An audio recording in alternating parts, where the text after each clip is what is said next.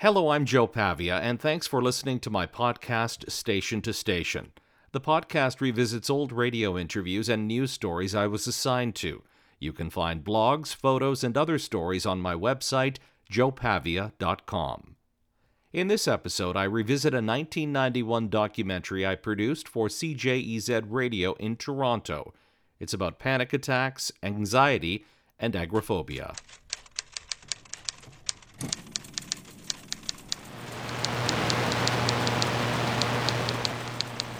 Test, check. 1, 2, check. Coming down in 3, 2, 1.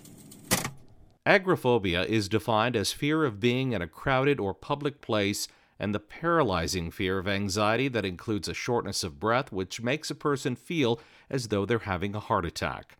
I first heard about it from a person close to me who needed to explain why sometimes at the last minute they would cancel plans and not show up at get-togethers.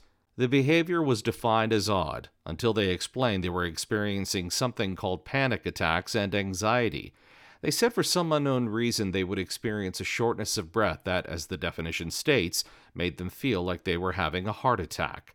These attacks had happened over a number of years and at that time that we spoke had peaked, making it impossible to leave home, hold a job, and maintain close friendships. I admired the courage for them being so open and sharing, and the story inspired me to find out more, and it led me to produce a radio feature on the topic. My research started at the former Clark Institute of Psychiatry in Toronto, Ontario, where I met and spoke to Dr. Richard Swinson. Yes, we know from research that about 75% of the people that we treat will be able to lead their lives pretty much as they want to. Dr. Swinson introduced me to two women, patients of his. They agreed to speak to me only if I used their first names for the feature. Carol and Mary said at the time a lot of their close friends didn't know what they were going through, and they weren't prepared to share it with them through such a public forum. While I was unable to reconnect with Carol and Mary for this podcast, I was able to connect with Dr. Swinson. Some people need treatment for panic, some need treatment for agoraphobia, some for different phobias like social phobia, and also general anxiety disorder. And the treatments now go beyond CBT. The first piece of audio you'll hear is the original 1991 feature with the voices of Carol, Dr. Richard Swinson, and Mary. After that, the most recent interview with Dr. Swinson, who explains how, as he put it, everything has changed in the approach and treatment to anxiety. First, from 1991, what was called the Agoraphobia feature that appeared on a Sunday morning radio news magazine show on CJEZ Radio in Toronto called CJEZ Newsweek. The feature was called Agoraphobia, Breaking Away from the Fear. I had tremendous pains in my chest. My hands tingled like crazy and went numb. My legs went like jelly and I couldn't breathe, literally couldn't breathe. I was fighting for my breath and I had to get out into the fresh air, thinking that the fresh air would cure the problem.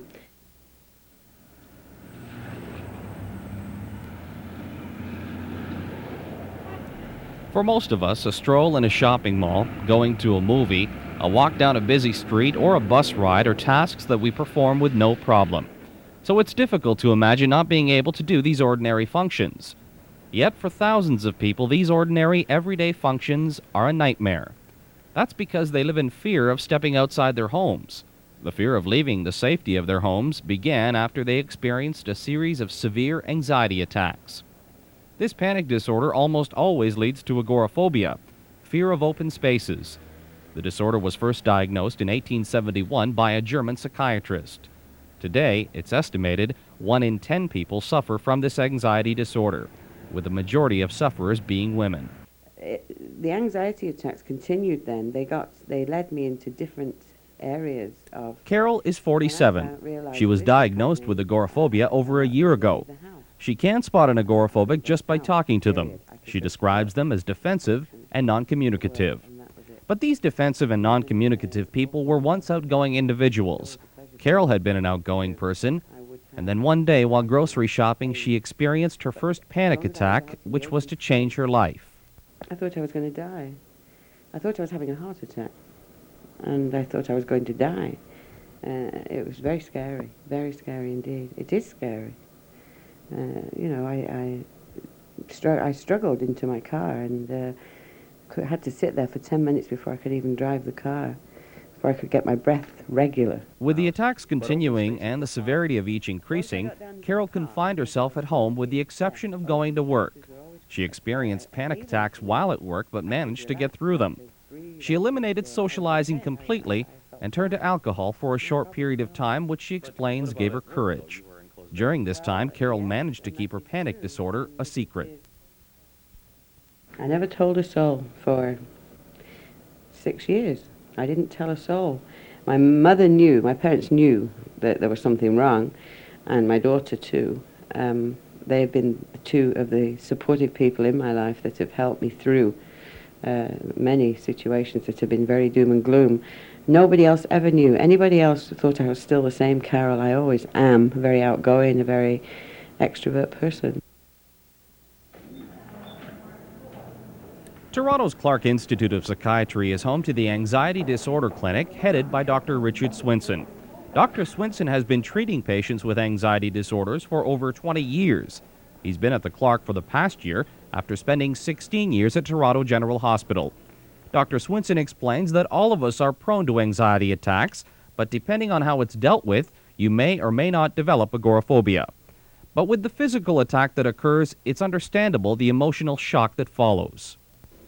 They get a burst of adrenaline, and what that means is that their body in effect goes into overdrive, so they get frightened and trembly, and their heart beats fast, and they breathe quickly, and they feel faint and unsteady. They may go hot or cold, and they may feel as though they're going to lose control of their bowels or vomit. And they may be very afraid that they're going to have a heart attack or collapse in some way. So a whole lot of physical things go on at the start of an anxiety attack. We know that they're very common, but only a few people become agoraphobic. And so it takes either repeated panics or a particular way of thinking about the panic attacks in order for somebody to become avoidant, which is what the technical term that we use when people stop going out. And in fact, many people have a lot of panic attacks, but still keep going out, and they don't avoid very much. It's only the rare person who would become housebound. Dr. Swinson says although stress is not a major factor in developing agoraphobia, for some people they had been through a stressful situation prior to their first anxiety attack. Carol feels a tragedy that occurred earlier in her life had something to do with the panic disorder. She's able to speak about the tragedy today. Yes, I can. It was a death of a gentleman who I hoped I was going to marry. He was killed in a car accident, and it was very sudden, and it knocked the bottom out of my world at that time. You know, I wasn't quite sure how I was going to cope. Mary's story is different. In high school, I had tried, I wasn't heavily into drugs, but I tried LSD once. And after that, my life was never the same. That's what brought this problem on.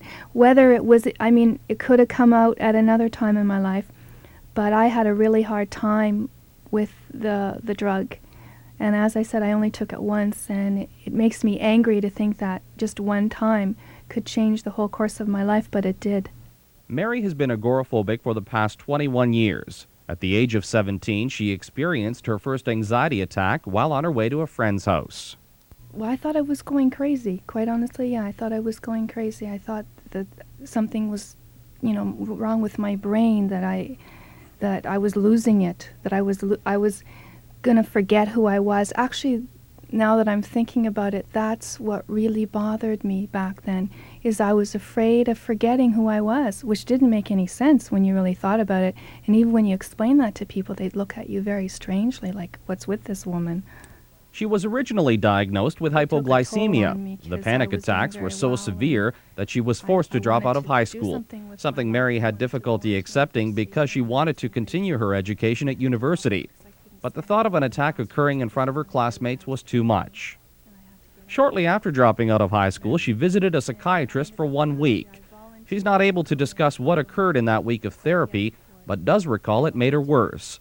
She began having anxiety attacks in her own home. My mom used to sit in the bathroom with me when I had a shower because I was so afraid of being alone. I was afraid of my own thoughts, my feelings.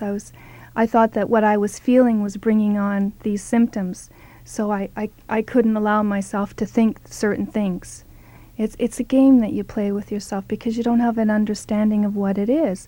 So you have these little checking things, like if I sit this way and if I make a cup of tea and I sit this way, maybe I won't have an attack. It's a game, and that's sort of your protection, but it's not your protection, but you don't learn that until you learn more about what your problem is. Suffering from panic attacks made it difficult to form serious relationships. Mary avoided them because she didn't want to experience the uncomfortable scene of having to explain to a person what was happening in case a panic attack occurred. She did marry, but later separated. Feeling he didn't understand her problem, Mary asked her husband to leave. He'd say, pull up your socks, straighten out your act, like, what is your problem? You're just looking for attention, you're over-dramatizing this, and it was, it got to be the point where I believed all these things, that I was a terrible person and I was useless and I was worthless, but at the same time I'm trapped in my home and I'm relying on this man to get groceries, it was like being in prison. That's exactly what it's like, and I think most phobics that are stuck at home will tell you that. It's like being in prison, and you have to depend on people which you hate to begin with to just, do everyday things. And then you'll do anything this person wants you to do, because what are you going to do if you don't have that one person to do these things for you? Mary says her life began to change in May of 1984 when she became part of a research program at Toronto General Hospital. She was put on a medication program, one she was to stay on for 6 years. She was taking Xanax, a drug that can be highly addictive. But while a medication program may be good for some, it's not for everyone. Dr. Swinson explains there are 3 kinds of treatment. There are various medication treatments that can be used and which have been shown to be very effective for quite a proportion of people. And then there are behavioral treatments, and there are 2 varieties of behavioral treatment. We treat people either individually or in groups. And often what will happen is that somebody will have some sessions of individual treatment and will then go into one of our groups for our 10-week program of behavioral group therapy. Dr. Swinson says after a patient is aware they have a panic disorder with agoraphobia, doctors spend time with them discussing the treatment programs. The 10-week treatment group sessions offered by the Clark Institute is what both Carol and Mary speak highly of. Describing what happens during the treatment group, Carol says they help turn around her fear. Well, there's only 10 of us, and there are only 8 ended up in ours. And Dr. Swinson puts us through questions first. What happens to us, what we're feeling like, to express it openly, what we go through. And as in a group, we all find that we all go through almost the same things. Our fears vary, but the symptoms are the same. And then he teaches us, he actually puts us through a hyperventilation session that puts you into a panic attack, that what you feel as a panic attack, and then he zaps you to deep breathe out of it and shows you the difference between how you can deal with it. This is what you feel like when you are having a panic attack, and it's true. And now do some deep breathing and sit back and you'll be okay. He drew a graph on the board to show the height of how far a panic attack can take you, and then drop you down. So he took all of us individually out, their workers, to our most fearful situation. And they stayed with us throughout it and showed us that while we were in the panic, stay there, don't give in, just stay where you are, stand still, stay with it. And it came down, it did come down. It wasn't scary, really, Mm-hmm. I mean, and so through the group therapy, we kept practicing this, going out a lot, doing the things that we were scared of. And coming back and talking about it brought all the fears to the surface. It was a miracle, really, as far as I'm concerned, to be able to find out that you can beat something that's so fearful inside of you, that frightens you that much. And just by this kind of therapy, you can get help. There is help. But after spending 10 weeks in a treatment group and one-on-one sessions with doctors, are agoraphobics ever cured? I guess that depends upon how you define cured. What does that mean? Does that mean that you'll never be anxious again? That's an unreasonable goal, because we will all be anxious again sometime. Does it mean that they don't avoid very much, or they don't avoid at all? Well, yes, we know from research that about 75% of the people that we treat will be able to lead their lives pretty much as they want to.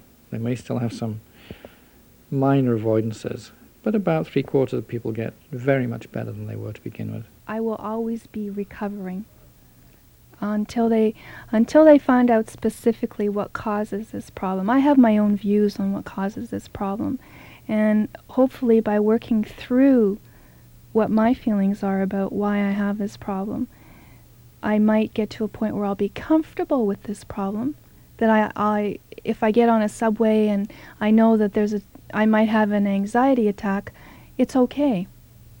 But now when I get on the subway, I know I'm going to have it, and I know I'll get through it, but I'm exhausted after it's over, and I'm frightened to go back again. Carol, on the other hand, feels optimistic about her recovery. She has enrolled in yoga and is learning relaxation techniques to help her deal with the stressful times.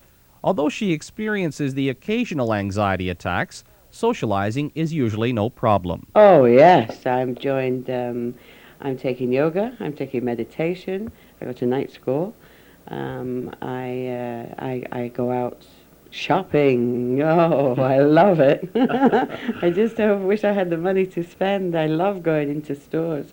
I stop off at jumble sales now, garage sales, and just look. It's wonderful. It's like a freedom. It's freedom. Freedom. The freedom to break away from the fear inside. Both women I spoke with showed extreme courage in speaking about the pain they've suffered with. It was their hope that their stories might help someone else. Their message to other agoraphobics is a simple one. You're not crazy. Help is there for you, and there's no need to wait any longer. For CJEZ Newsweek, I'm Joe Pavia. Listening to Carol and Mary's stories years later reminded me of their courage, like my friend, to speak openly about what they were going through in the hope of helping others who were going through the same thing. I often wondered whatever happened to them. I was not able to connect with Carol or Mary for this podcast, as I didn't have a record of their real names or a telephone number where I first contacted them.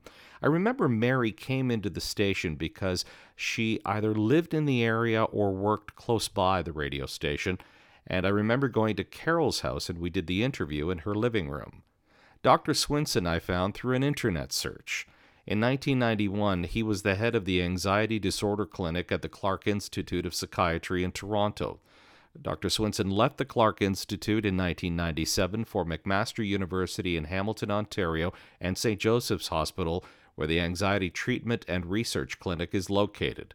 I caught up with Dr. Swinson from his home in Toronto, and we talked about the changes to anxiety treatment since we last spoke in 1991. Why is cognitive behavioral therapy the accepted treatment for patients with anxiety disorders? Mainly, it has come to be recognized as the best treatment. And over the last 50 years, it has shown itself to work with many people with anxiety disorders and other disorders. And it's also fairly rapid for a lot of people. And it can be effective without bringing in any other treatments such as medication. And with medication, you had indicated it was interesting to listen in the feature that they were talking about Xanax. You haven't used that in quite a while. That's correct. That's because of CBT? Some patients wish to have medication because it's easy to take. It can work very quickly, and Xanax does work very quickly. If it's given to a patient these days, it's usually for a very short time, maybe about 6 weeks, and then faded out. Okay. And often CBT will be used after that's faded out. You mentioned CBT works with other disorders besides anxiety. Can I get you to explain that further? Some people need treatment for panic, some need treatment for agoraphobia, some for different phobias like social phobia, and also general anxiety disorder. And the treatments now go beyond CBT, probably with a CBT base, and motivational treatments and mindfulness treatments are examples of additional therapies that are used with CBT. Is there a difference between the patients that you treated from the early days when you started practicing to later in your career? In most ways, there's no difference between the 1980s patients and 1990 and so on. The disorders that they had and have are the same. It's the way that we look at the ways of helping the patient to use their strengths in helping them get better quickly. In the last 20 years, probably, there have been many self-help books, and recently a lot of information on the web, and many people do teach themselves without ever seeing a professional, and can make very good changes. I asked you in 1991, and I'll ask you again. The question is there a cure? And the answer is no. For most people, there are people who can overcome anxiety disorders to the point that it goes out of their life.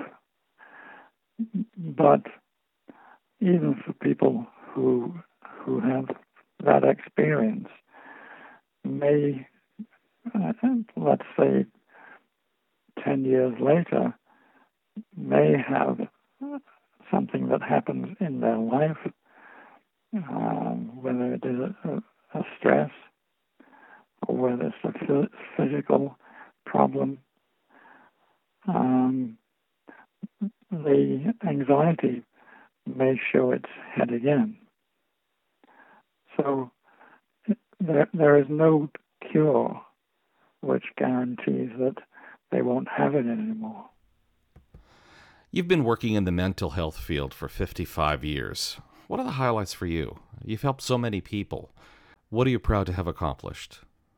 I've been very fortunate to work with hundreds and hundreds of patients who want to get better and who usually work hard in getting better. And it's always good to see somebody who couldn't get out of their house become a person who is in aircraft personnel and learn to fly. Those things are memorable. The other things that I would put in the same realm of satisfaction with my excellent colleagues. Muddy Anthony is one of the very prominent colleagues that I had, together with our team and with teams of people around the world, and bringing these ways of helping people to be able to have it. And also the students are another big part of having a very interesting time in psychiatry. You can read the transcript of this interview with Dr. Swinson on my website at joepavia.com. As well, I have posted links to the Canadian Mental Health Association and Mental Health America, as both provide great resources and programs related to mental health. Thanks for listening. The audio is posted to SoundCloud and iTunes. You can also listen on my website, joepavia.com. On the website, I have posted blogs, stories that I was assigned to, and photos I've taken throughout my career. You can also subscribe to have the podcast and blogs emailed to your inbox. Thanks for listening, and see you on the next podcast.